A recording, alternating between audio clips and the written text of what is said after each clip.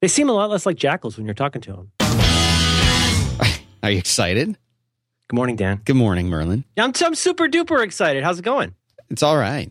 Yeah. You know, you lose the proscenium effect when you got all that grab ass before the show. Can I Google that? How do you spell that? Proscenium. Proscenium. Oh, stop R-I. it. I don't know that word. Prosecco. The proscenium effect. Proscenium. Proscenium. Proscenium. I'm guessing it's Latin. Proscenium. Proscenium. Yeah. Different from perineum. Is that's that little spot near your taint? A proscenium is the area of a theater surrounding the stage opening. Huh. Proscenium effect is the what? Do you want to start? It's the part where you can tell it's a stage because it's got a stage look to it. You know what I'm saying? Proscenium effect. It's like, you don't see Bill Cosby like just moping around on stage before the show starts because it kills the proscenium effect. But the people who download this as a podcast, they have no idea. You see Cosby just come out and go, sibilance. That would be great. And the man is standing there with the microphone and he's making the face like, ah. I would tune in for that. Oh my God, I love Bill Cosby so much. He's done a lot of silly stuff, but he's one of those guys where like if you just took like three things that he's done, he would still be like an immortal in my mind. Mm-hmm. Did you listen to Bill Cosby growing up? Mm-hmm. Yeah, the one about the dentist thing? The dentist one? That was my favorite one. I liked, I started out as a child, and to Russell, my brother whom I slept with. Russell Crowe? And, no, I think you're thinking 300. Gladiator was way better. That's the one that was written by Gore Vidal? Is that Al Gore? I think you're thinking of Vidal Sassoon. The Gore sisters, are they both married at this point? How many were there? 3 Gore sisters? There's Al Gore, it's the first sister. Al Gore, you got Chipper, and Fangora is the last one. Lusty Jack. Wow. Proscenium effect, Bill Cosby, big week, huge week, giant week. Mm-hmm. I'm sorry about your week. The holidays are over. You've got to be so happy. No. Okay. I should have just gone into suspended animation before they started and came up afterwards. Everything would be much, much, much better. You would be like, what, like flash frozen? I don't care. I don't care if I was drowned. You just want to be, however it happens, you want to not even see it coming like a train. You're out. And then eventually you wake up later, you say, what day is it? And you get back to work like a gentleman. So big week, huge week. You were flash frozen or you wish you had been. We should move on. Let's move on. You don't want to talk about the holidays. No reason to. Using only single words. Never mind. Have you ever gotten a void comp? Is that something you've ever got like when you were in school? Were you ever tested at all? How do you spell that? Exactly. You sound just like Leon. Tell me about your mother. Using only single words. Tortoise is like a turtle. What do you mean I'm not helping? You think that's what people tune in for? Yes. This is a big week. It's a huge week. In a little This is our 100th episode, and we've decided to do a special. Yeah. We're trying to give something back to the listeners. It's a century of Back to Work. That's right. Annus Horribilis. I think that's Latin too. So we're gonna take. I've been looking at some toots from people. What we do is we ask people to see if they have any questions, or if they just maybe they want to call in and play some grab ass. But you can call into the show and you can ask questions. I got some questions people have asked on Twitter. Not many questions, Dan. I got to be honest. I think people don't have any questions. There's like 5 questions.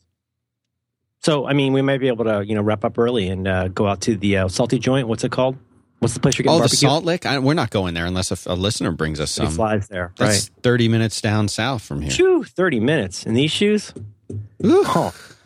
And so I hope that's what we'll do. And so are we all set up for people to call in if they want to? Yeah, they can call in right now. The phone number is to dial, same one that we use on Quit. It's 512-518-5714. Did you tweet that? Did you tweet the number? I tweeted it, yeah. And I don't think it spells anything because it's got too many ones. Does it spell anything cool? I don't think it's got too many ones. Huh. No, it's the right number. Okay, good. No, I'm just saying, it doesn't spell like, WD Danbot or something. Maybe next time. Okay, so quick follow up pre-up. We have to talk a little bit about comics quickly. Tomorrow, are you still up for tomorrow? Oh, definitely. I'm so pumped. Tomorrow, I have every issue. You have the entire opus of 8 issues of Saga. All of them, every one. From the first one, I also have the second one. I picked up the third one. All the way like that one? through 8. Through the eighth one. You dropped the Ocho. I don't want to know what you think yet because we got to save it for tomorrow. But tomorrow... Well, it's good because I haven't finished reading them. That's cool. You and I and our friend Moises Chuyan. Which is his real name. That's frankly not credible. Mm-mm. That's not... I told him, if anybody needs a stage name, it's you. Yeah. A guy like Merlin Mann shows up, he's born into the stage, if you will. Dan Benjamin, I can't tell you how often I go places and, excluding the latte name thing where I just always tell people I'm Bob, anywhere where I've actually got to give my name to somebody, they say, is that your real name? Is that a stage name? I'm like, if I were coming up with a stage name, don't you think I would try to I would be like, Johnny Bulbous or something. I would have a really cool name. I have the ultimate stage name. It's also a name that I use when I check into a hotel and want to be left alone. You wish. And I will not tell you what that is. Okay. But it's a great name. Alec Baldwin was talking about this on his program. I got a few here that I haven't really found a good name for yet. A good place for. Kel Damage, Roscoe Green, Skip Intro. I keep a list. Fanny B. Tender, great Bee Gees reference. Wayne Dunbar, Taffy Lewis, Romana Clay, very clever and Latin. Soto Voce, Feral Cats. That's a way home. That's a really good one. Feral Cats, pretty good. I like that one. Yeah. Roscoe Green and Carter Scratch. Do you want to take a call? Tomorrow we're going to be on the Comic Shack with our friend Moises talking about Saga, and I just want to make sure we talk about it because I've been Saga. Telling people about it, and I'm excited to talk about that. So that'll be. Are we gonna skip over 700 totally? You want to skip over it? Maybe we should save it for somewhere else. I'm not 100%. I'm certainly not as angry as you are about Spider-Man 700, but I have, as you know, some serious questions. Should we skip over it? Yes. Okay. Let's get to. Well, how about this? If the calls don't pan out, then we can talk about that for the rest of the episode. Okay. We got a call from Indiana. 14 minutes on hold. Go ahead, caller. All right, let's go. I'm sorry, that's your job, Dan. Go ahead. No, I don't say that except to you.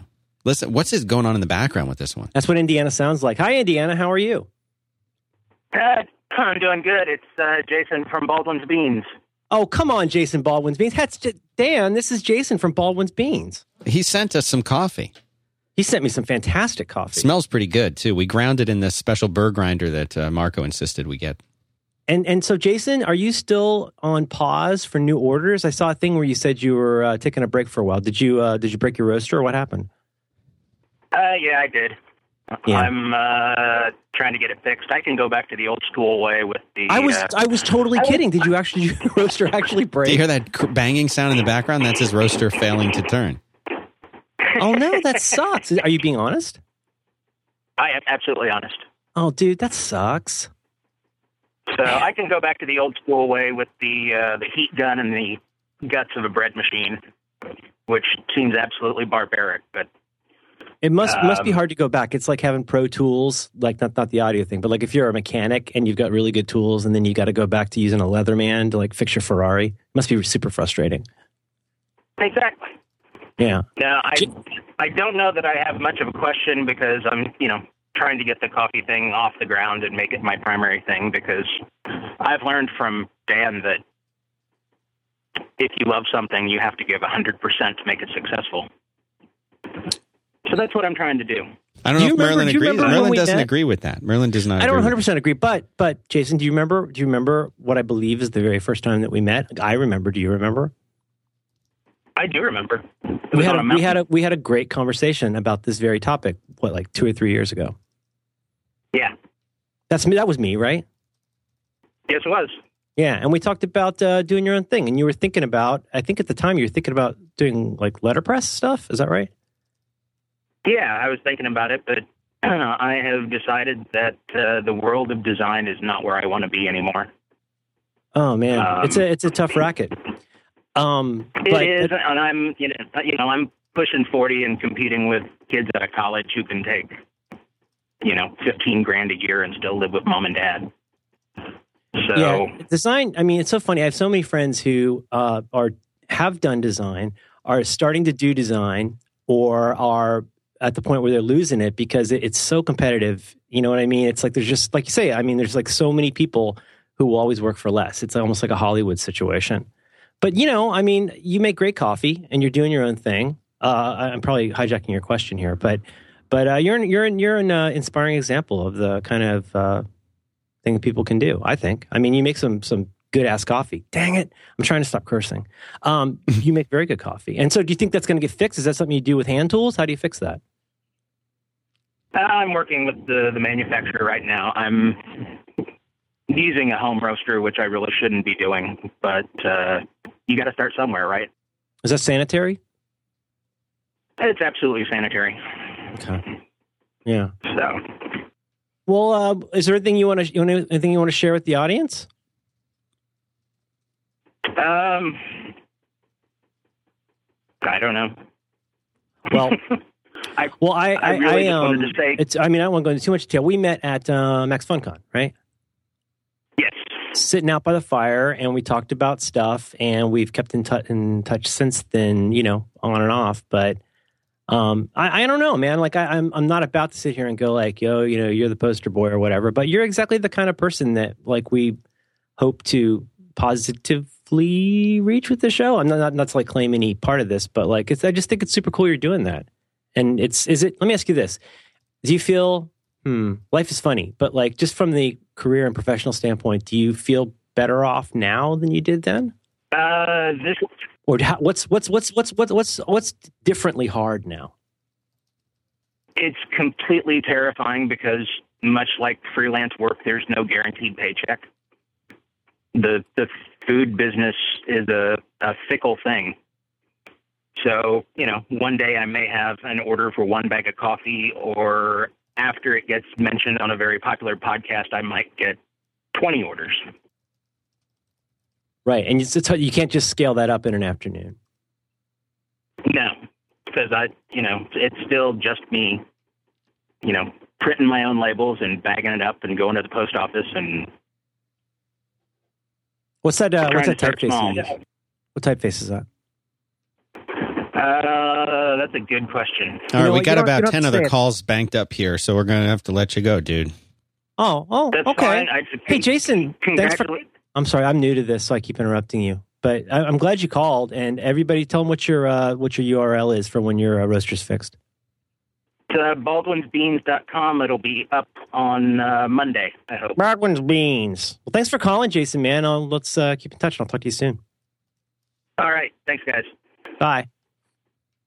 Yeah, we get a lot of calls on here. People want to talk to you, man. All right, we'll go fast. We'll be like almost rudely fast. Especially because I'm banging in the background. What was that? Dan, Eye of the Tiger. All right. This one's from New York, yeah. Where are they? In a restaurant? I mean... Hello? Yeah. Hi, who's this? Hear. My name's Henry. Hi, Henry. How's it going? It's great. Long-time Jackal, first-time caller, calling during my lunch break, and I'm going to leave the restaurant right now because it means more to talk to you guys. All 100%, as they say. So my question is, I'm trying to get into GTD, and I've got the book. I've listened to all the recent episodes. I'm reading Saga, if that helps. I'm not sure if it does. But that's the spirit. My question is, I'm not the fastest reader in general, and the corporate speak is a little hard to get through. If you had any advice for sticking with actually just the reading part of the GTD, because I know this isn't about improving my reading skills and whatever, but it's sort of having a little bit of trouble hitting through with the first couple chapters, and it's sort of not my way of, not the language I'm used to reading, I guess. No, I think you're absolutely onto something, and it's funny because the first time I read it, I guess it kind of glossed over me. I didn't notice it, but as much as I've enjoyed each reread, I more and more do notice exactly what you're saying, which is, this is a guy who, he's worked with like Goldman Sachs and Target and all these companies, and I think he's very steeped in a certain kind of business patois that can be a little bit impenetrable or sometimes a little bit, it can feel, I don't want to say plastic, but plastic. And so I guess what I would say is if you're already like on board with the inspiration part, if you're like gung-ho to start it, I would focus, and I mean, when you're up for it, I would say go ahead and read it all the way through if you can, because it is important to get into the altitudes and that kind of stuff. But if you're looking to do a quick start, I would say focus on the workflow. I think that's one big chapter, but I would say read that one twice because that becomes very important. You'll need to fill in those cracks with all the other stuff, but the workflow is so core, in my opinion, to the way GTD works that a lot of the other stuff, I mean, it's all important. I mean, it's like I say, it's an all-in-one system, but that's what I would focus on. And there are things like those great little diagrams that can help out, but I mean, here's the neat part is once you start putting it in place, if that workflow works for you, then you might find the language and a little more tolerable. But does that help? Yes, and just one thing, would you give any one X-Men TPB the best starting place to go going as far back in time? Yeah, totally. I mean, if you're only going to buy one, and Dan, I'd love to know your opinion on this if you have one. Yeah. I know you're not a huge X-Men fan. Personally, if you're only going to buy one X-Men TPB, first of all, shame on you. But and then go forward. No. Then go forward. I don't want to. I'm just kidding. I would start with Astonishing X-Men Gifted by Joss Whedon and what's the guy's name? Cassaday. What do you think so far? Have you looked at it yet? Oh, I like it a lot. I got the first TPB and I have the second one right now. It's just the Adventure Time and the new Fiona and Cake and Saga and Scarlet, and I've found myself. Hey, good for you. The new Fiona and Cake is a riot. Have you seen this yet, Dan? No, I haven't. The new Adventure Time. This is not a spoiler. It's a new like a five issue series.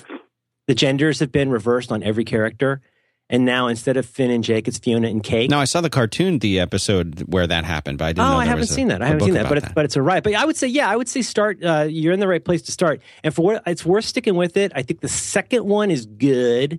The third one is very good, and the fourth one, I want to say Unstoppable, is a real heart wrenching. It's not. I mean, to me, Gifted is the best of those, but those are all good places to start. You have great taste, man. You have awesome taste, Thank you. You're scared of douche talk, which is, shows you're off to a good start. What are you going to have for lunch today? Do you know what you're eating? Sorry? Do you know what you're having for lunch today? Have you picked an entree? Oh, no. I'm eating a practically paleo vegan salad at Chipotle because that's the only thing near my office that's even sufferable. Ugh. Well, stick with it. Yeah. Thanks for the call, man. I appreciate it. Your diet. Have a great day, Merlin, and have a great day, Dan. Thanks for all you guys done, and proud Jackal over here. Thanks, buddy. Take care. Take care.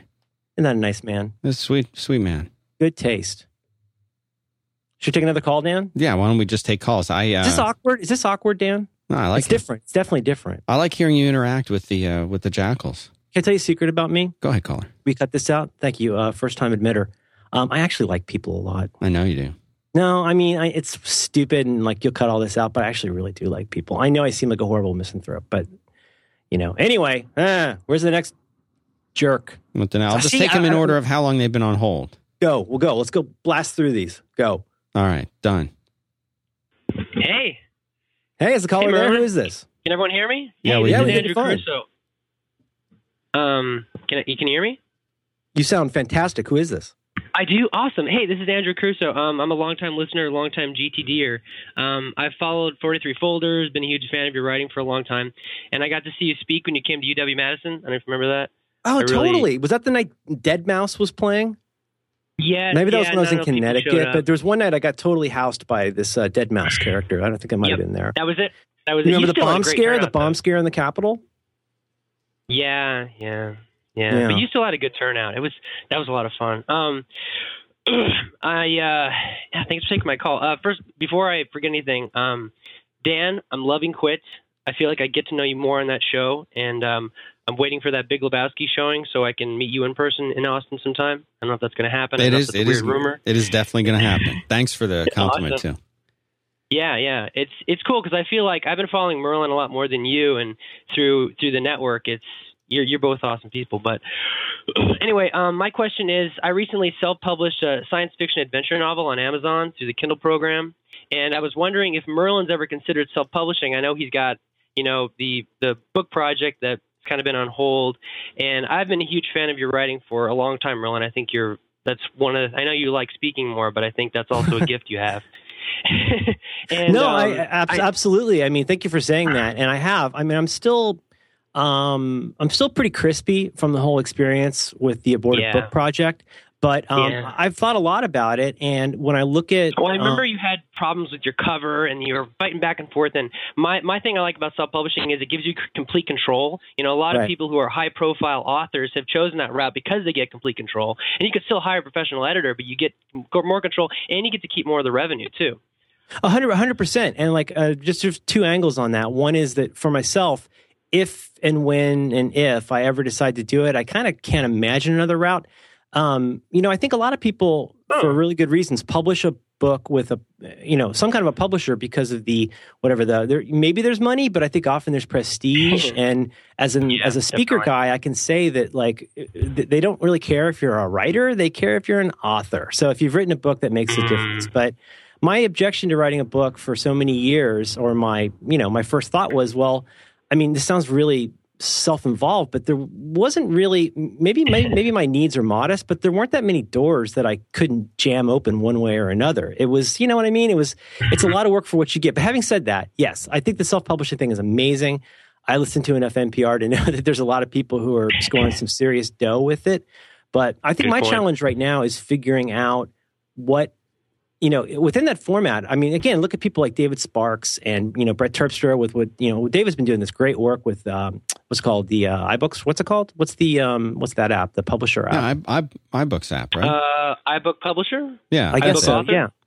That's a good name for it. Yeah. But it's terrific. Yeah. But to me, I think I'm very interested in thinking about publishing something non-book length as a book. Do you know what I mean? It's like, part of my challenge was trying to figure out. I'm not sure if I understand that, actually. Well, a book, when you sign a book contract with somebody, you agree to have it be this many pages long. Most people, if you get a publishing deal, they're not going to want a 50-page book. That's not going to fit it.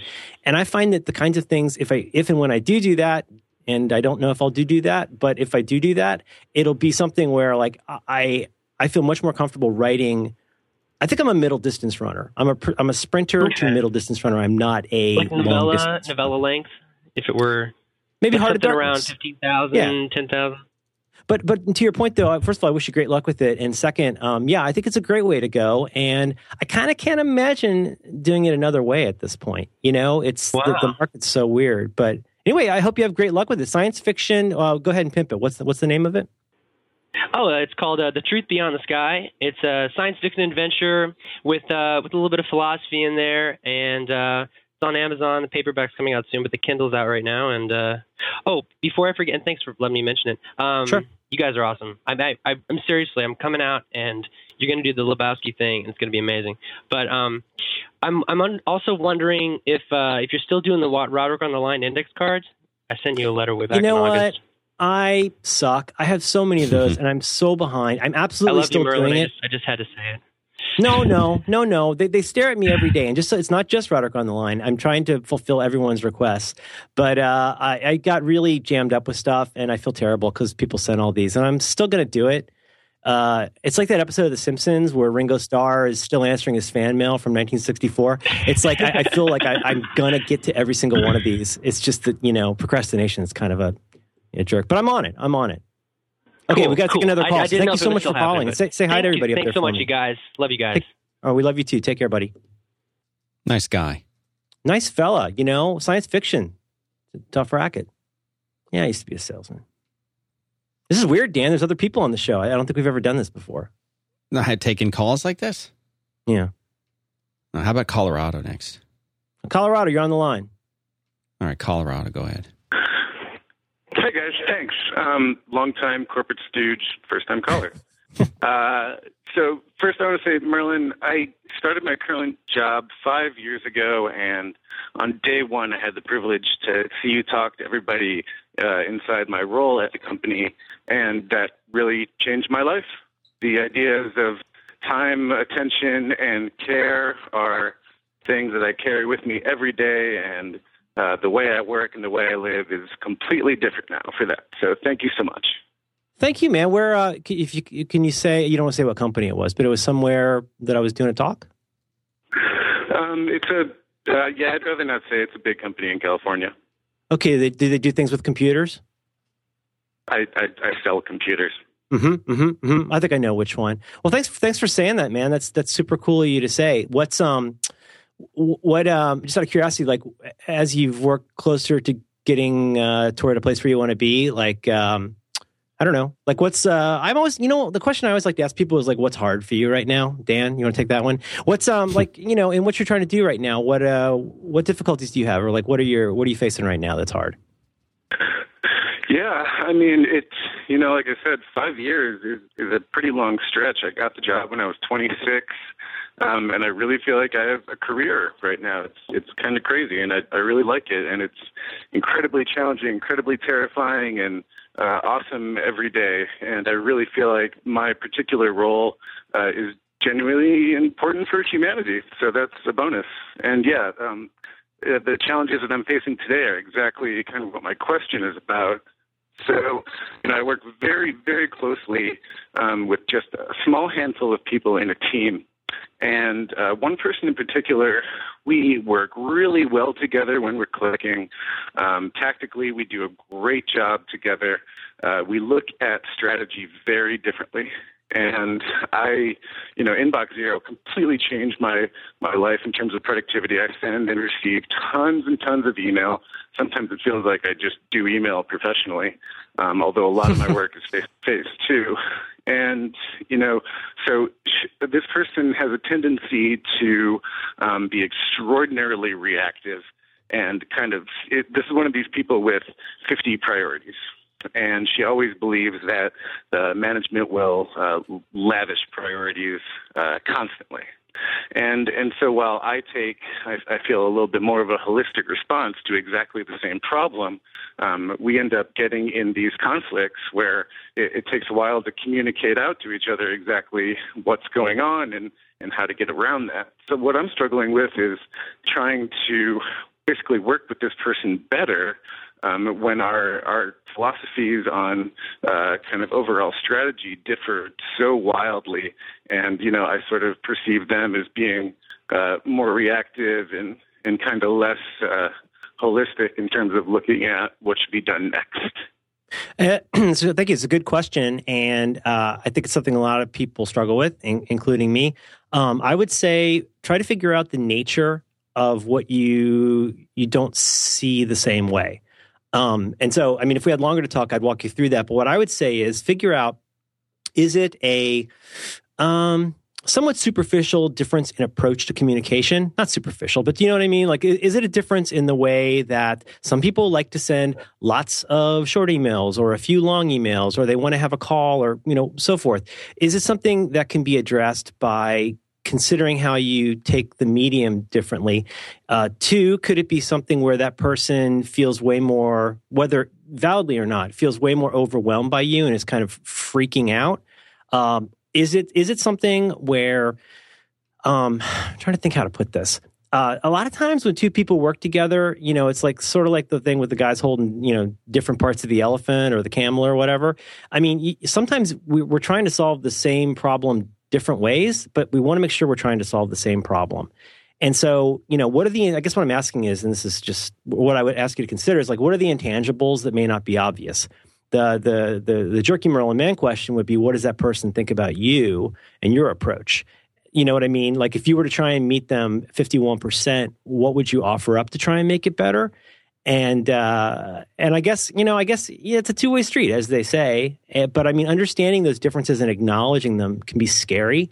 But when you do that, I think you kind of can't help but get more empathy for the other people. You know what I mean? Like, when my kid makes noise, I don't mind. When another kid makes noise, it's crazy making. But that's kind of how humans are. So I would, I would do an offsite with them, go somewhere, go to TGI Fridays, and maybe just chat about a small thing you could do to make something better. It's not going to be super emotional. Do you know what I mean? Yeah, empathy I've found is a huge part of it, and the communication mode is huge too. I mean, we live in the same city, but we work from different locations, and so often just picking up the phone and calling is enormously better than emailing, obviously. I can't even tell you how often I do that. I don't like getting random phone calls, but I do this with Dan sometimes. I mean, it's just the best, I mean, in a good way. Like we end up just saying, hey, look, if we're going to schedule this thing, like for example, anytime I got to schedule something, you know, it really is easier to get two people on a phone for 3 minutes if you can pull it off and just come up with something, you know, between you. If you've had trouble doing that before, yeah, I totally agree with you. I've said this before, but I think some people, some of the companies that I've spoken at, they are so comfortable with a high volume of email that it's gone beyond just being effective at communication, and it's become like a bunch of people in little tiny alcoves just throwing words at each other. You know, and sometimes I think people lose track of the fact that they're actually trying to accomplish something because they've gotten so good at email that they may not be solving problems. I don't know if that answers it, but we should probably take another call. But thanks for calling and thanks for your nice words. Thank you guys so much. I love you. We love you too. Thanks, man. Well, I'll say I love you. I don't know if you do, Dan. No, I don't know him that well. Yeah, you doing okay over there? You got some food? I'll eat after the show.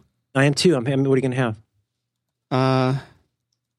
I don't know yet. I haven't decided. I'll probably just go pick something up on my way out to run some errands or something. Mm-hmm. My kid's sick, so I was up early and I haven't eaten. It sucks, man. Yeah, it sucks. All right. A lot of people from Indiana keep calling. You want to do another Indiana caller? Yeah. All right. Indiana again? Hello. Hello, how are you? I'm doing good. Thanks for doing the talk line. It's really cool. So, you know what? We should probably do this with everybody. Could you tell us your name and what you're up to? Sure. Yeah. My name's Eric Fisher, and I work with social media at a university, and I also podcast on the side at beyondthetodolist.com. Hi, Eric. Thanks for calling. Yeah. So I really want to say you guys did a great job with the whole sleep episode, couple episodes, well, more than a couple. You did the summer series with the GTD, which was awesome as well. And the whole sleep thing got me thinking. My question is this. When it comes to energy, like mental or emotional or physical, say you find yourself suddenly you need more energy than you have to focus on the task at hand because maybe like your kids woke you up early with bad dreams or something. One, how do you deal with that? And two, if you notice that becoming a pattern, how do you assess where those like energy leaks are? I think it's a really terrific question. And as we've said numerous times on here, at least for myself, I mean, I there's times when I don't get as much sleep as I should, but I mean, the difference between getting decent sleep several nights in a row and not is like, you know, lightning in the lightning bug for me. It's a huge difference. Specifically to your question, I mean, there's a way to Kobayashi Maru that. I mean, I think the straight answer is, if you're a person like me and you're always feeling like, historically in the past, I've always felt like, well, I always could use more energy. And that got me into drinking too much coffee or staying up too late or, you know, which would then make me sleep in too late. I mean, I think that when I say Kobayashi Maru, you know, the Star Trek thing, I think when you go just slightly beyond the top level of that, you have to get to somewhere where you say I've got to have less of this one thing in order to have more of this other thing, which sounds really obvious, except we all still try to jam so much into our day and then feel anxious about it that I think that flows over into giving you anxious sleep, which is not great sleep. And, you know, I guess the kind of obvious answer is you've got to figure out what can give. If you need a little bit more energy today, that's okay. You can find ways to do that. I can send you to a doctor that can help you with that. But in the long run, for your sanity and for your physical health, I think you have to be somewhat mindful about if you've got things that require so much more energy of you than you can generate organically, you don't have that many options. You've either got to do fewer of those things or you've got to get into better shape. But, you know, it still really all comes back down to the number of things that you allow in. Do you know what I mean? I mean, you know, you're a social media person. So, like, you don't want to go out and just diarrhea every single thing onto Facebook and Twitter. You want to pick your shots, right? And I think it's the same thing with projects or any of your stuff. You know, anybody can handle too much stuff for a while, but if you do it for too long, you're going to get stressed out. You become less effective. And I become a very unhappy zombie-like person if I do that. Does that kind of answer your question? Oh yeah, I mean that's exactly what I'm looking for. What do you are you doing anything right now to try and get better sleep or more energy? What do you do? Yeah, trying to get to sleep as soon as the kids are down, at least after the quality time with the wife happens, and trying to quality time with the wife. I'm so going to use that. What I'm saying. Yeah. And just trying to say no. Knowing what I can say no to, testing the grounds of what I can say no to in terms of protecting the time home and at work. Well, I hope it gets better for you. You're right in the middle of our little wheelhouse, though. I think when you're running up against that stuff, you're facing some of the basic stuff that we struggle with on the show here every week. What can I afford to get rid of? What can I not afford to lose? You know what I mean? Right. Exactly. Well, thanks for calling, man. Happy Awesome. Indiana. Yeah, thank you. Keep up the good work. Thanks, buddy. Take care. Nice people, Dan. Nice people. You have some fairly nice listeners. So do you, buddy. What are you talking about? You're the star of the show. No, it's your show. No, it's actually your show. I checked. You always set it so that your picture shows after the other host. Did you know that? Mm-hmm. Philadelphia. It's called a left join. Well, not quite Philadelphia. 215. Yeah, it's Richard A. again. Hi. Hey, Richard A. How's it going, man? How's Richard A? Good. We should tell our listeners that Richard A. is famous.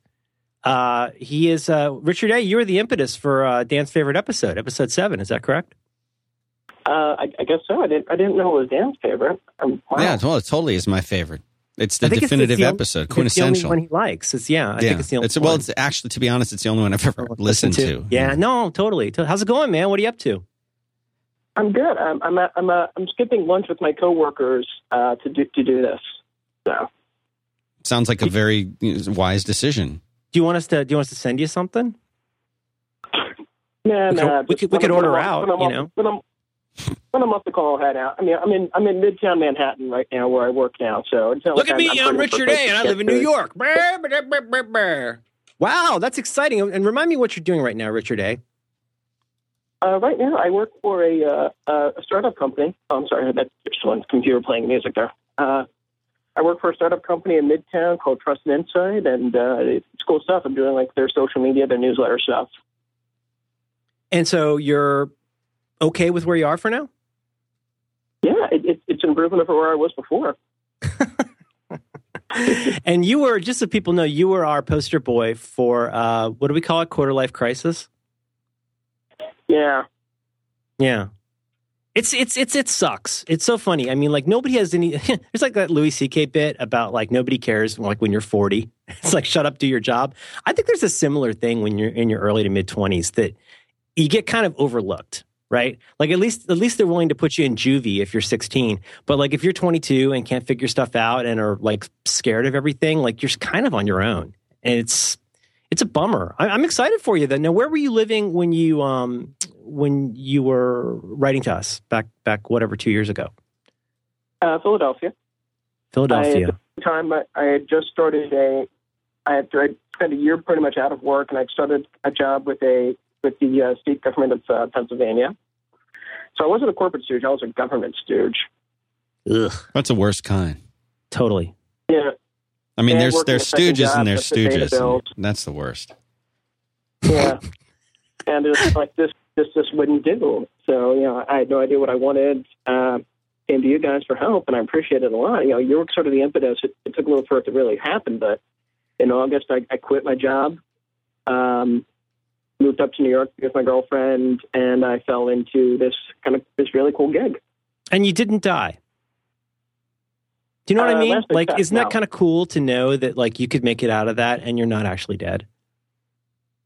I haven't checked. This could be the afterlife. You sound terrific. Can I just ask you one favor, Richard A? We got to take another call, but let me just ask you, literally, please, I'm begging you. Next time you're really worried about your life, let us walk you through your next crisis. Maybe we can give you some bad advice again. Because it's probably going to go. See, I'm going to quit cursing. I hope it keeps going well for you, Richard. And thank you for being the animus for the one episode Dan's heard. And it's been nice visiting with you. We're still kind of in touch on the internet a little bit, not as much as I'd like, but occasionally on the Twitters. But Yeah. And if You like Devo? Is that you that likes Devo?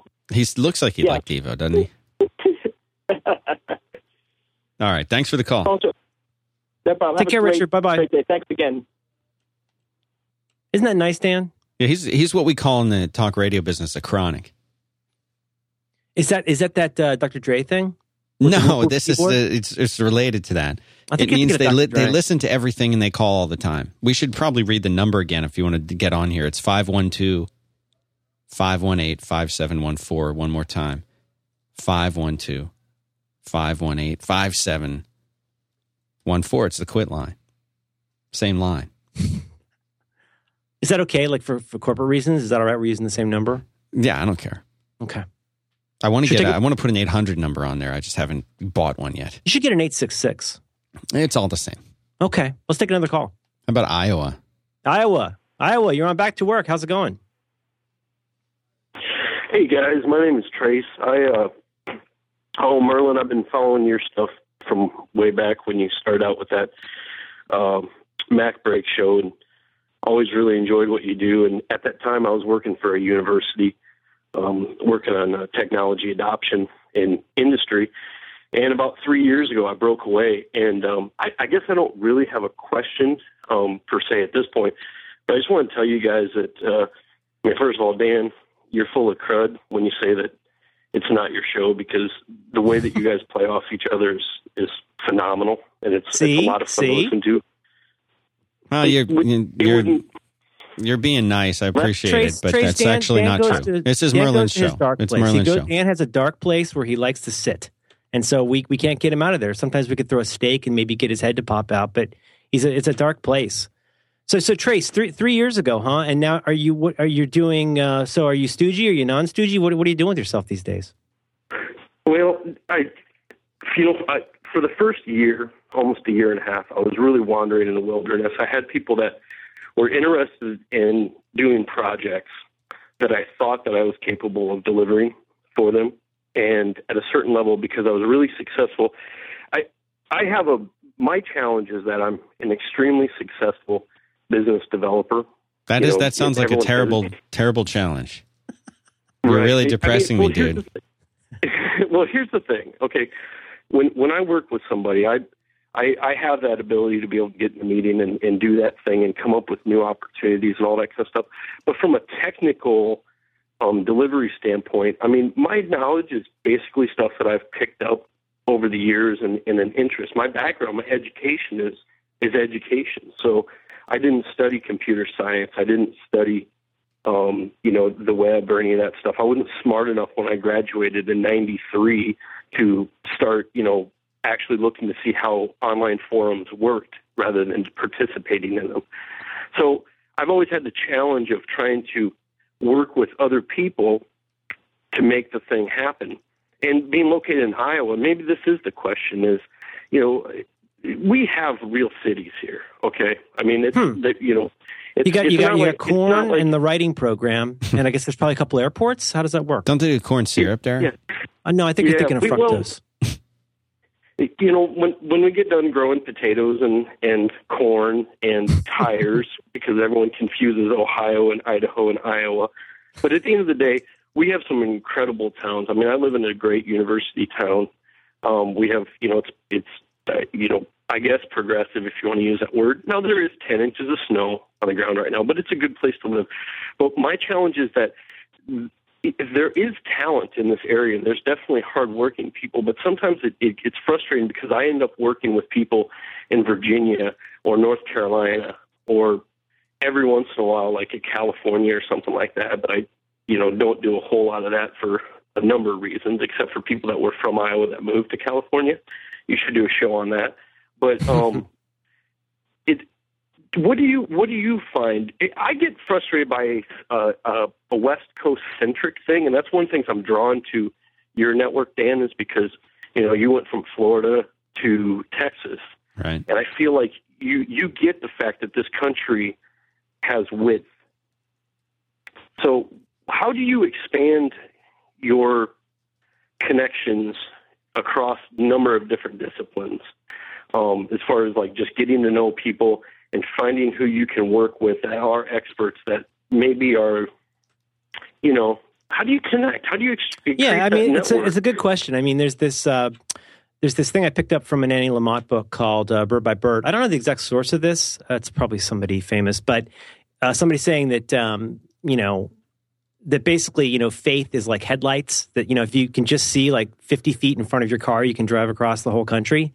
And I think that's a great approach to problem solving, is that you don't need to understand everything about something. Yeah. What you might need is a rabbi. Like, you need somebody who can be your consultant and translator for learning what you need to learn next. I think that's a really overlooked thing. When we don't know a lot about a topic and when we wish we knew more about it, we can really, especially given the web, the internet, we can immerse ourselves in that so deeply that we lose a little bit of track of what specifics of that would be really useful to know. I feel that way about, you know, learning things with Unix. I said it's sort of like that with Photoshop. You know, when you show somebody Photoshop, you might want to start them with how to save a document. And when they get good at that, you show them these 5 things that you're going to use a lot. You're going to use unsharp mask a lot more than you're going to use crystallize. And that you need somebody, not you, but one needs somebody to show them like the most important things to know about this. So that's what I would say. I mean, there's kind of 2 parts to the question. One is how do you get the technology part? That you might have more people like that around you than you realize. It's just you don't have that infrastructure in place. I mean, everybody struggles with finding people they like to work with, but if you can. The thing is, you don't need to make all the connections. You kind of just need to start with I know you know this, you're a grown up, but I mean, start with the one connection of somebody that you trust and then build out in concentric circles. You know, the scattershot approach of like, the whole country, will not serve you well. But if you're good at biz dev, then you just need to connect up with people for whom you will be an excellent link in the chain, right? I mean, you know what I mean? It's sometimes even the best salesperson or biz dev person might be working in a crappy company with a crappy product. You know, it seems to me like you just want to get into a place where you're connected with good links on either side. And that it takes time, but I would, you know, one bite at a time, you know what I mean?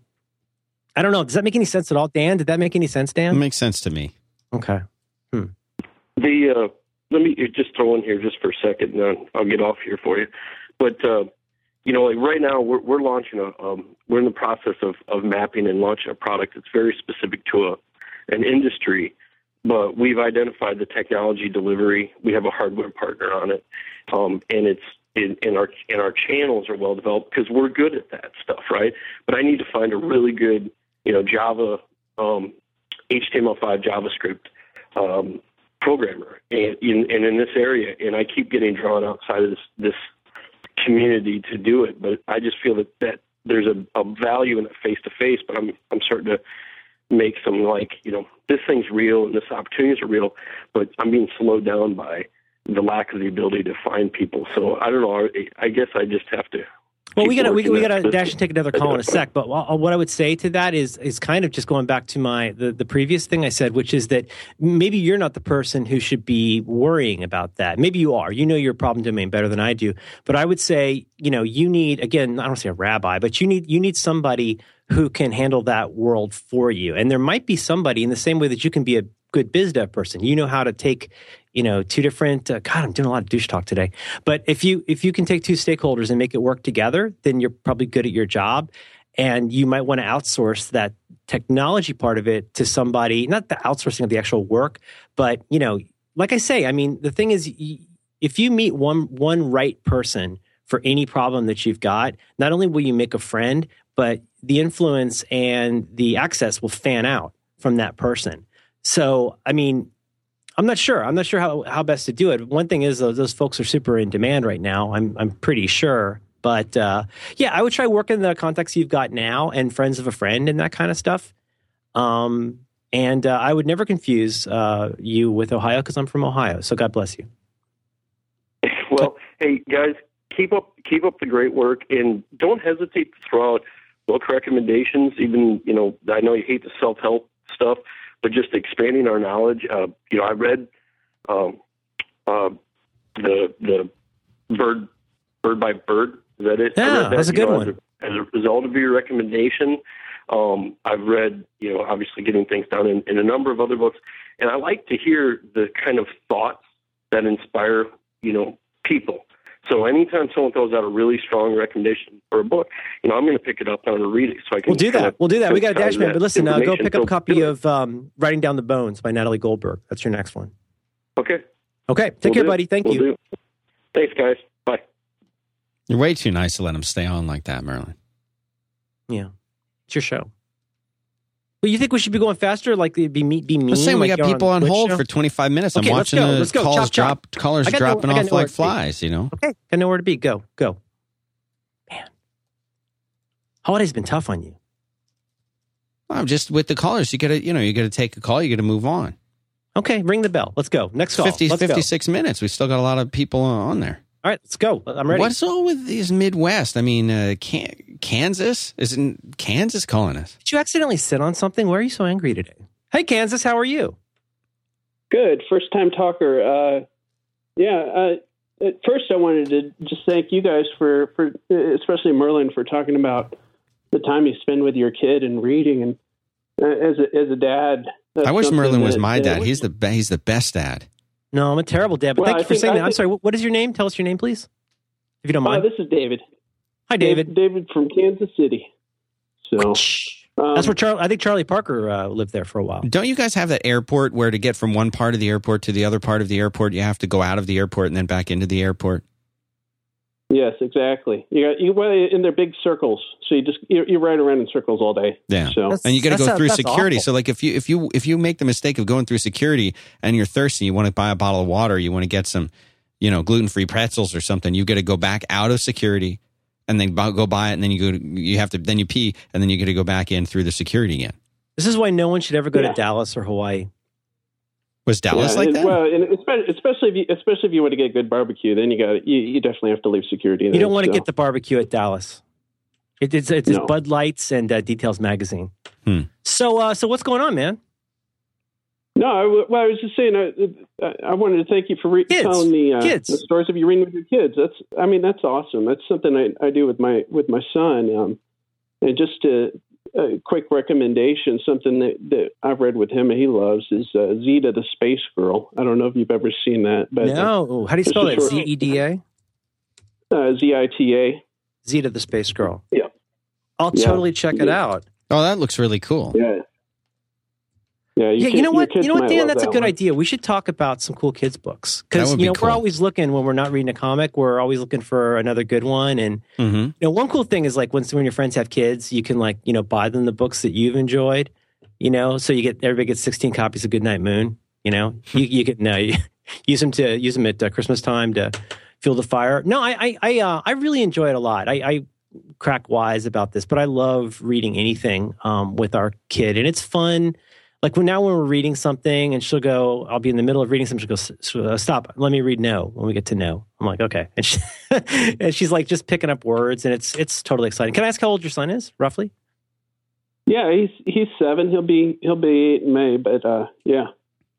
Man, that's awesome. Yeah, he loves that stuff. He loves that and Mouse Guard. And we just started Mouse Guard. Now, does that get super violent? I don't know. We read the winter one. I can't remember. It's like we're reading like it's Mouse Guard and a number, but it's pretty good. Dan, it's mice with swords. No, I know all about Mouse Guard. Got quite a bit of it. Okay. Well, I want to talk more about that. It's really cool. Yeah, I'm glad to hear you reading it. I didn't, for some reason, I thought you had looked at it and didn't want to get into it, but it's great. Mouse Guard is amazing. Yeah, I like those guys. Amazing. They got little different personalities. Well, listen, Dan says we got just like real mice. Just like real mice. Okay, listen, we got to take more calls. Dan's yelling at me, but thank you so much for calling in. Zeta the Space Girl, I'm going to check it out. Yep. Surprised you didn't know about Zeta. There's so many things I don't know about, Dan. Every day I learn, I grow. Bulbous. 512-518-5714. Number to call. Number to dial. 512-518-5714. Now, these guys have all been on hold about the same amount of time, Merlin. So I'm gonna see what area codes they are, and just pick. Okay, first one. First one is Atlanta. Okay.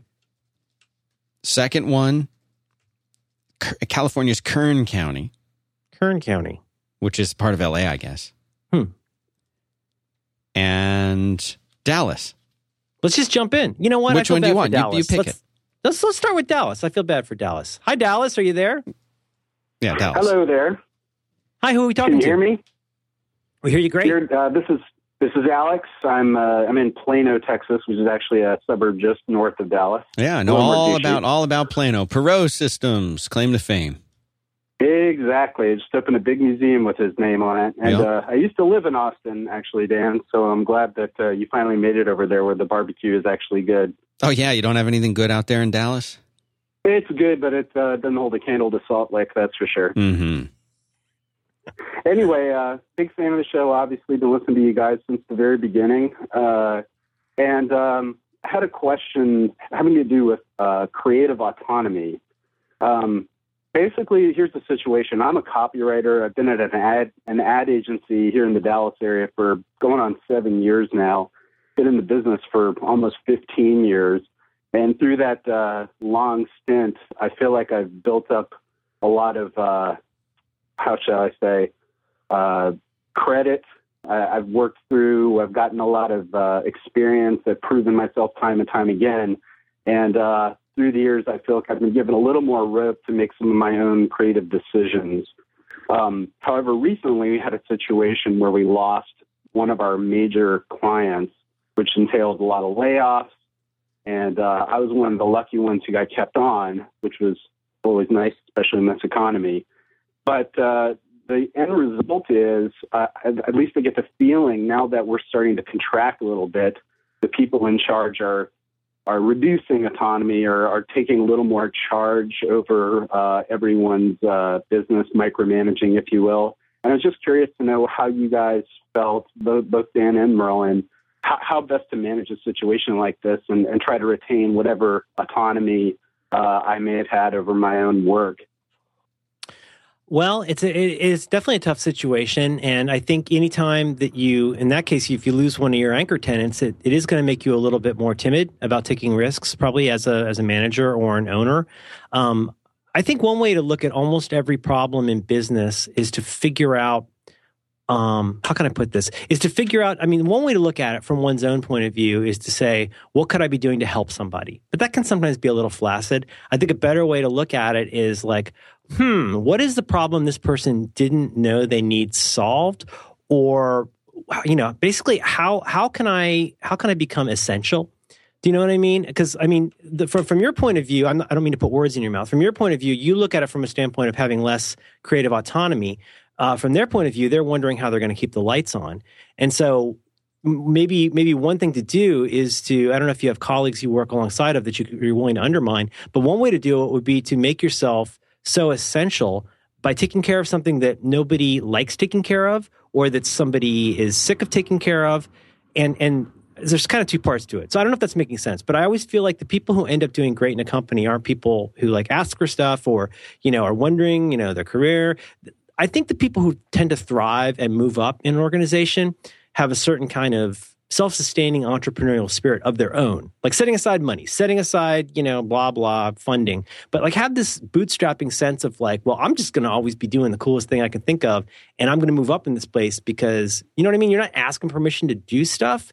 So I don't know how to give you more control over what you're making, but if you want to keep your credibility high and get people to trust you, I think it helps to show up and wear pants and do things on time, but also to maybe start on your own, just start doing something you don't see somebody else doing, or just start taking care of something that's not getting taken care of. I don't know if that's germane, but everybody gets timid, including you and me. We get timid when the economy gets bad. We get timid when there's fewer people working and the workload gets spread across more people. I'd like to hear Dan's answer. But mine would be to keep growing in that job. And you've been there for a pretty long while now. If you want to keep growing there, if you can keep growing there, it's going to be, you're going to have to find a way to become essential to them, I think. What do you think, Dan? Yeah, that's the key, the word essential. And that's what people who are in this kind of job should be striving for. And it's a tricky place to be. How long have you been there again? 7 years? Yeah, going on 7 years. Back in my grandparents' day, you'd find a job and that was just your job. That's just what you did. And the only reason you might think about leaving there was maybe the company goes out of business or something, which I don't know if it happened more or less than it does now. But, my granddad had like one job. He got promoted within the job, but like he worked at one place his whole career, his whole life. Ditto. Same thing, actually, for the most part for my parents as well. My dad had one job. My mom had, since for like the last 20, almost 30 years, one job. And so it's like and when I started working, I would always, I was like, I'd go do a contract. I'd work at one place for a little while, work at another place for a little while. And even when I was doing full-time stuff, I still would shift around a lot. And I wish I hadn't done that. I think career-wise, it was good because I got to learn a lot of different things. But I wish I just stuck around. I wish I had found a place where I was happy and a job that could change around me and somewhere that I could have gone and said, you know what? I like what I'm doing. I like the people that I work with. I'm compensated pretty well. And there's opportunity for me to change and learn and grow within that organization. And are you saying you found that? Do you feel like you found that? Do you feel like there's that potential for you? Well, it's always hard to say, right? Because the grass always seems like it could be greener. But to be quite honest, it's not greener. It's not greener. Yeah, it definitely isn't. When I look back over all the stupid changes I made, the only ones that I feel like I should have made were things where I couldn't improve it from the inside out, where I couldn't grow it from the inside out, like where I couldn't affect some kind of a change. And back in those days, I didn't know that was even possible. And I don't know what it's like to be new in today's world. I don't know what that's like because the last time I was new was, 15 plus years ago. Right. So I don't know what it's like to be in a company and be like, wow, I've been here for X number of years, but I'm still kind of new at what I'm doing in general, which, by the way, if you've only been how many years have you been working? I would say about 14, 15 years. So you're now. like, you're in with us and you've been a place for 7 years. So you know the value of finding a place that they value you. Yeah. I mean, I've stuck around for a reason. I'll say that. What would you change? What's the one thing that you would change if you could change it right now? Honestly, I think it comes back to just feeling like I have the trust from the people in command to run my own show sometimes. Obviously, there's going to be situations in which I'm going to require a little more scrutiny from the people in charge. But just to have that ability to call my own shots a little bit more often. And again, I feel like I've tasted that during the fat years of the past couple of years. And now I worry that it's going to go back a little bit more to the way it once was, where everything I did was more scrutinized. I got a little tip for you. We should probably take another call in a sec. But what I would suggest is to then ground that feeling in something practical and useful, and to, I mean, with respect, take some of the focus off yourself and what you want, and try to figure out. I mean, you know what I mean. You should still get what you want, but you should be cagey about it. And next time something comes along, if you're not getting, it sounds like the way you're describing this, it sounds like hopefully you're not just moping and saying, oh, I don't get to do cool stuff anymore. It sounds like you're saying you actively feel like you're having less of a role in something. Okay, well, you might want to take a step back and say, well, why is that happening? But maybe even more germane, you next time that happens, you might either want to, if you can, directly address that with somebody, but in the context of saying, hey, I could be doing more here for you. I could be doing more for the company. You know what I mean? That's a great bit of advice. As you certainly know, after 7 years, they're not your mom. It's going to be a matter. No, I don't mean to sound unkind, but that I've felt that way before, where I was like, oh my God, I'm in this job and I work so hard. At one point in this one job I had, I was working like, it wasn't unusual to work 60, some 80-hour weeks, and I kept thinking like, oh my gosh, why am I not more X? And I'd been there for a long time.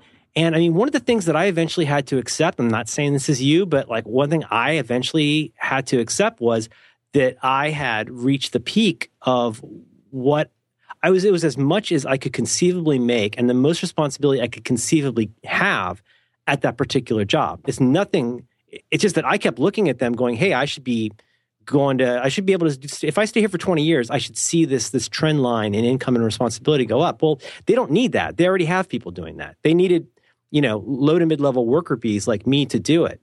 And it's one reason, as you say, in a bad economy, it's so hard on people in their 40s, 50s, 60s, because you can go out and find somebody really cheap to do the same work. So you might even want to look at a kind of a broader, take a step back and look at it even broader and say, like Dan says, well, what do you want to be doing?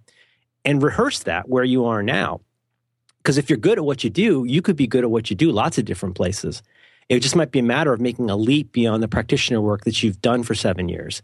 I don't know if you want to do that, if you want to manage, if you want to lead a team, but I would take a step back and wherever possible, try to reflect it back onto what you can do to make things better for the company. Because if you're going to work for a company, you're going to be rewarded or acknowledged based on how much you bring.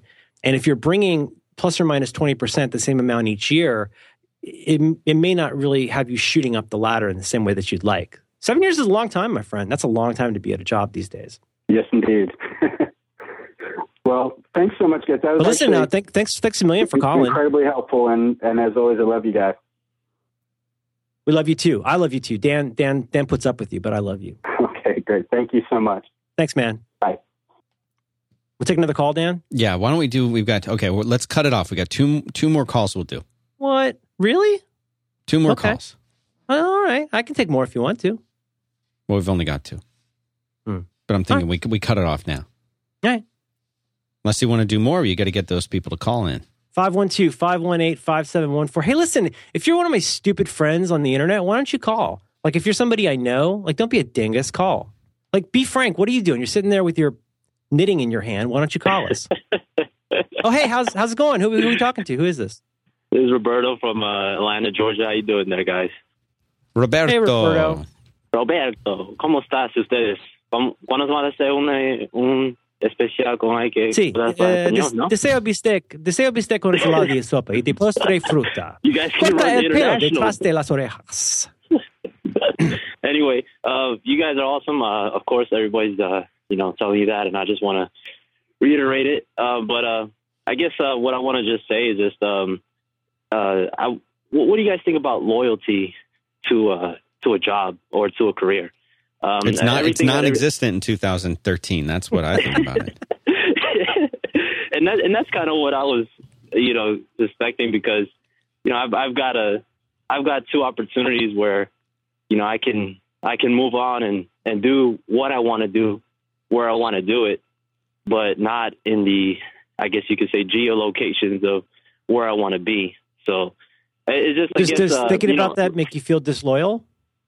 Yeah, where I'm at now, has given me the opportunity to be the practitioner and do and be good what I'm good at. But I know that the roles and the responsibilities become stagnant because there are other people that can do the other things. So I do have to either do a lateral move somewhere else in the organization, which it doesn't exist at that time. The position doesn't exist at this time, or I can go up and go somewhere else where, right now there is an opportunity for me to do that. But being at the place where I'm at now, thinking about what you guys were just talking about with the other calls, if you're going to spend, X amount of years at a company, why not just spend that time there and be loyal and be good at what you need to be good at and move up, or go do what you want to do and hop around.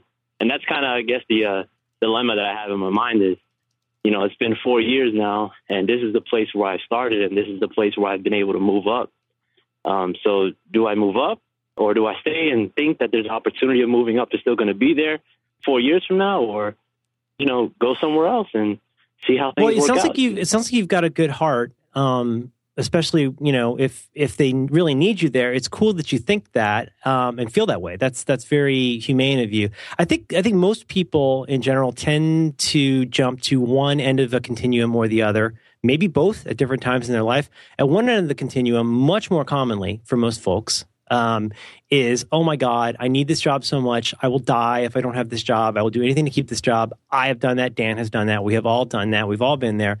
At the other side of the continuum, you become like a raging psychopath and you go like, I'm just going to have this as long as I can. And then I'll steal a bunch of office supplies and leave. And I don't want to be that guy. There's a million places in between, but we think about loyalty and what loyalty means. It's funny. My daughter was asking what that means yesterday. Really weird. But think about loyalty this way. we can all feel good about being loyal to somebody who has been good to us in the past, that we have good feelings and a history with, but where it's stayed healthy. I mean, having loyalty to someone who abuses you, not in your case, but I mean, there are a lot of people who feel really loyal to somebody who doesn't deserve that loyalty. And then there are some people who are just kind of emotionally unavailable and never really stick to anybody. But at the end of the day, it does have to be your decision about it. And I'm not going to I don't want to pull out that whole but if there were layoffs that, you might be the first against the wall, although that's always a chance. But the thing is, in order for you to maintain your strength and autonomy as a practitioner, you have to remember that at the end of the day, you are always a free agent. You just happen to be a free agent who works in that place today. Yeah. And that's a great thing. It's great to have those options and to be wanted. But I think in any situation, loyalty matters, but it's got to be loyalty in the context of sanity and in the context of the wider world. And, one thing that mitigates against hurts all of us, but one thing we all have to face is we are getting older, especially me. And it's every day, I'm so old. I'm the oldest person that's been on this show yet. No, but the reason I say that is that I would not say that there is a zero cost to things staying the same. I'm not trying to sound scary or something, but staying at the same place out of loyalty is, but you know what I mean? It's like Dan says, it's such a weird mix to know when you should stay and when you should go and somewhere in between.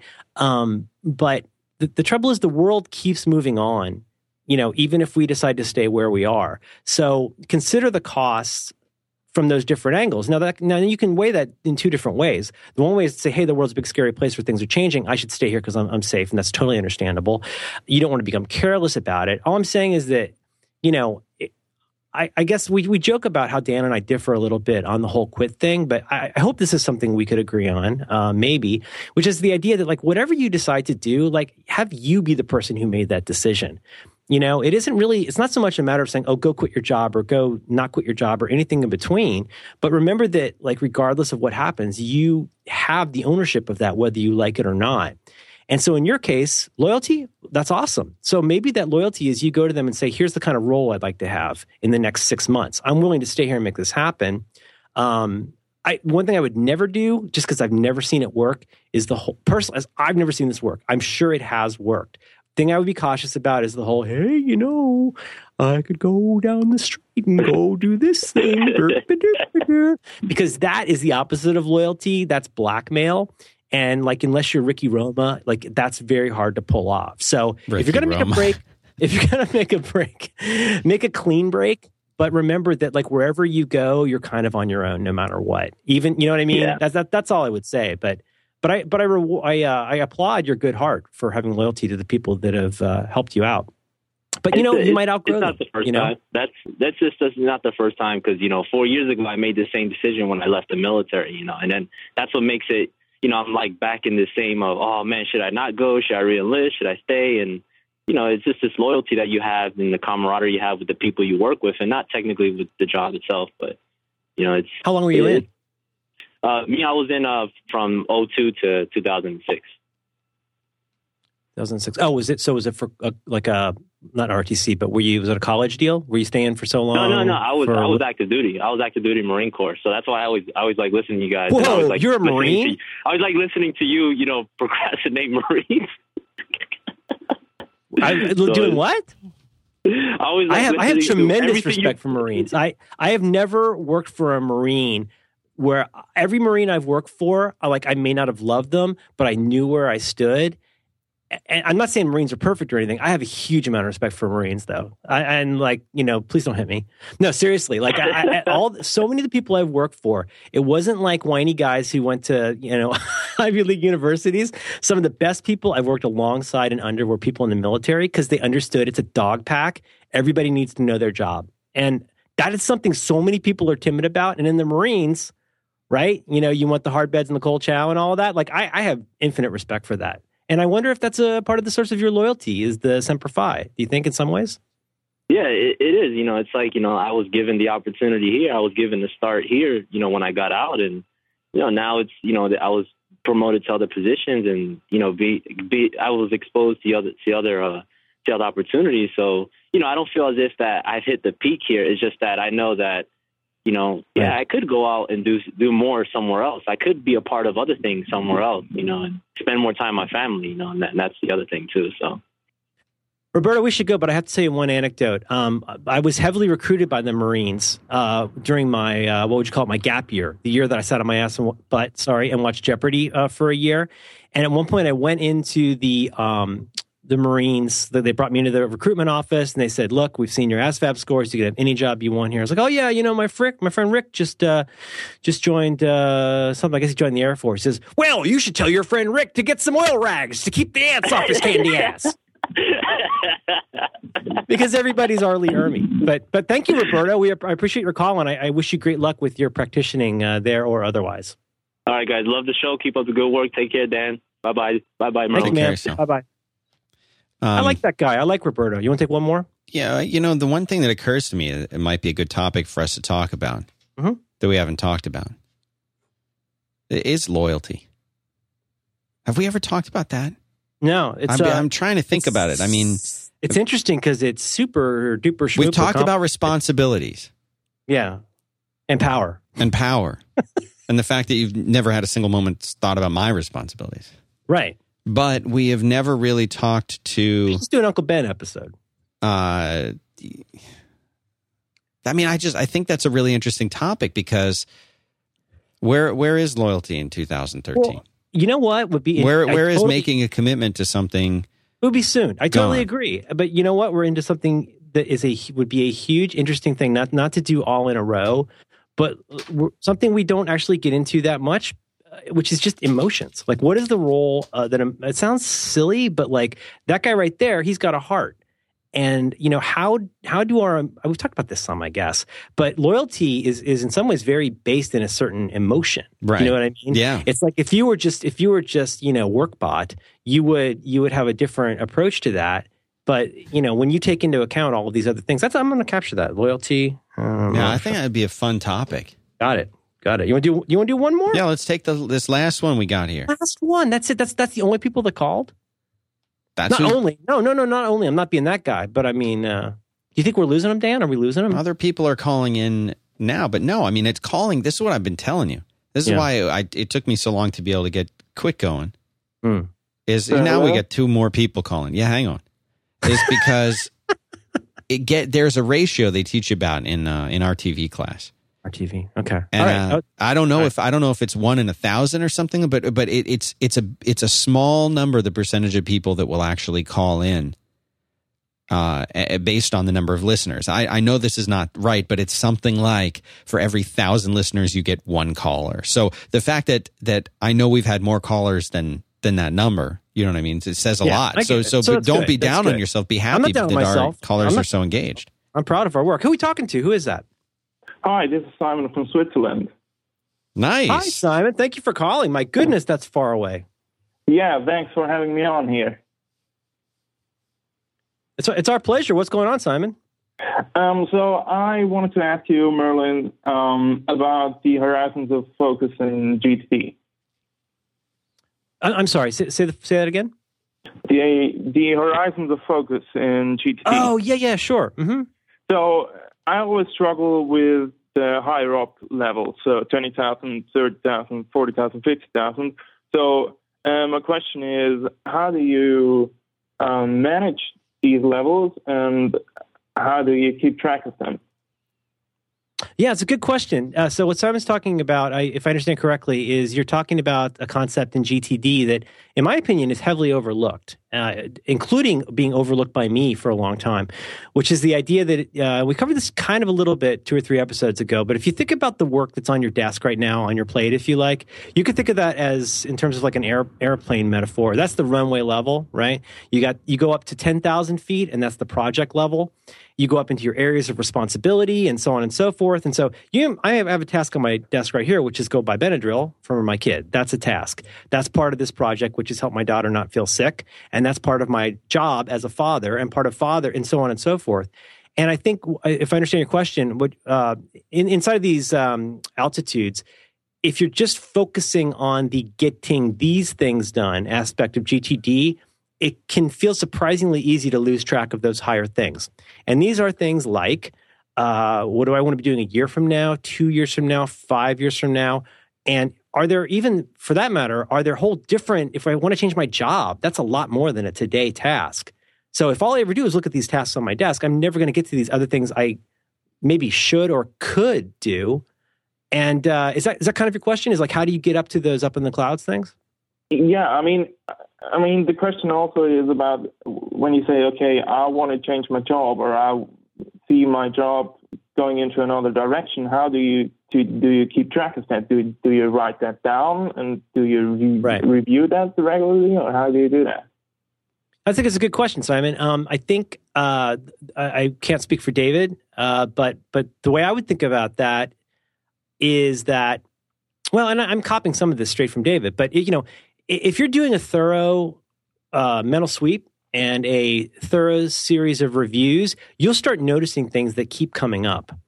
And it might be, for a lot of people, it could be something like, oh my gosh, I've gained all this weight since I started taking this job. And it's easy enough to say, I'm not going to worry about that. I don't mean to always bang on these same things, but there are things that we all have these recurring thoughts in our head, like what? Get more sleep, eat better.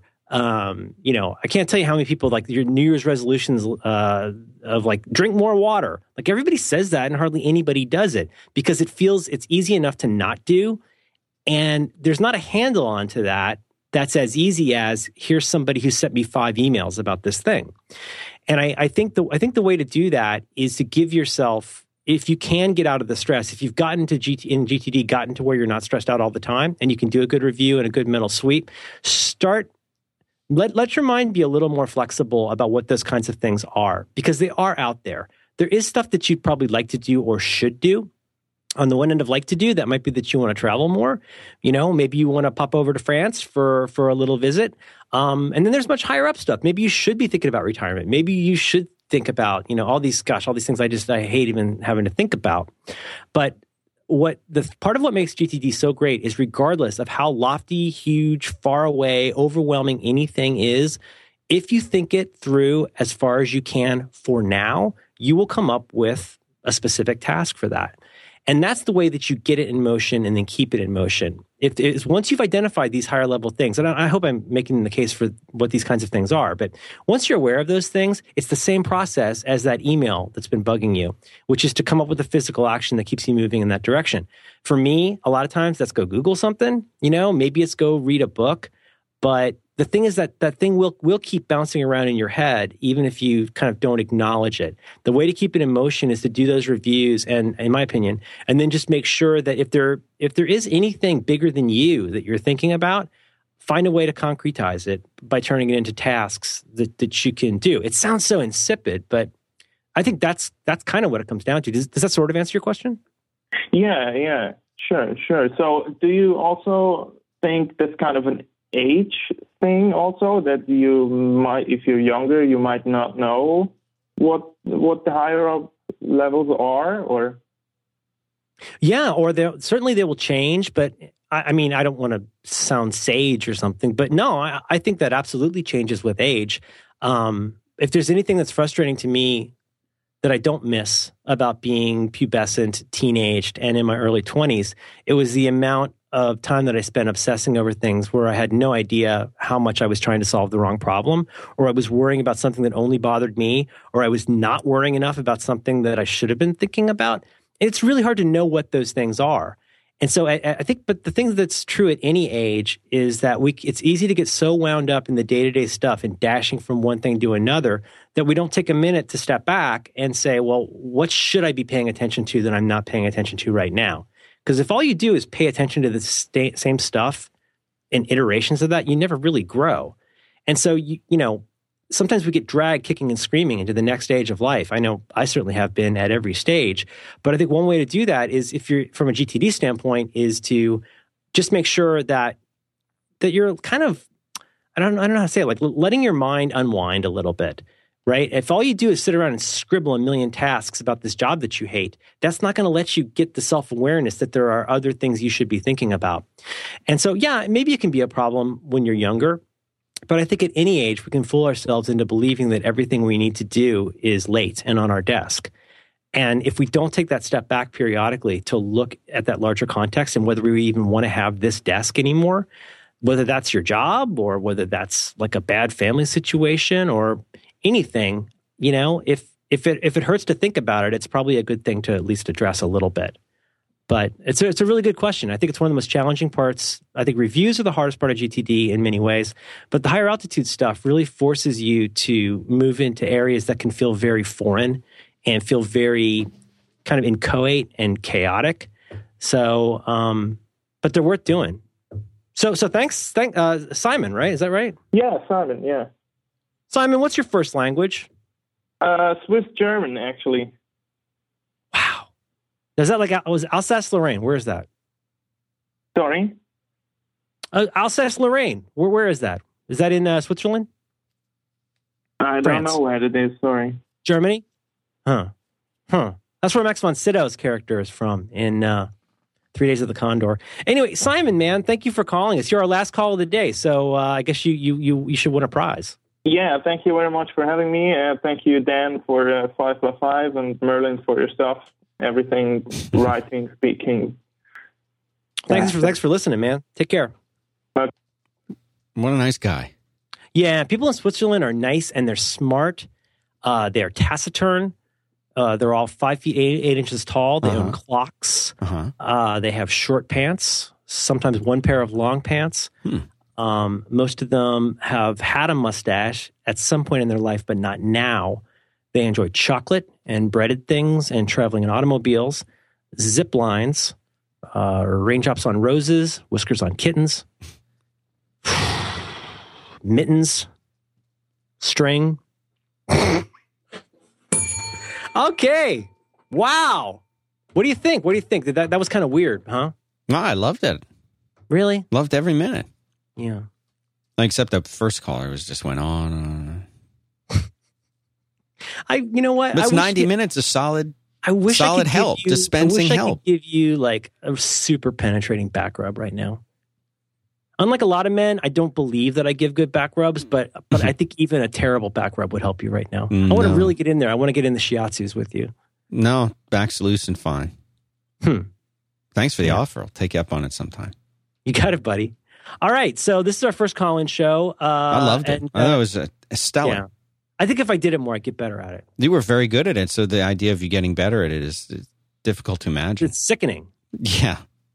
Almost makes me nauseous. Thanks, everybody. You know what? Maybe this would be a good quarterly thing. At least quarterly, maybe more than that. Maybe we don't need to wait 100 more Start a episodes. New show. Is the caller there? It could be a new show.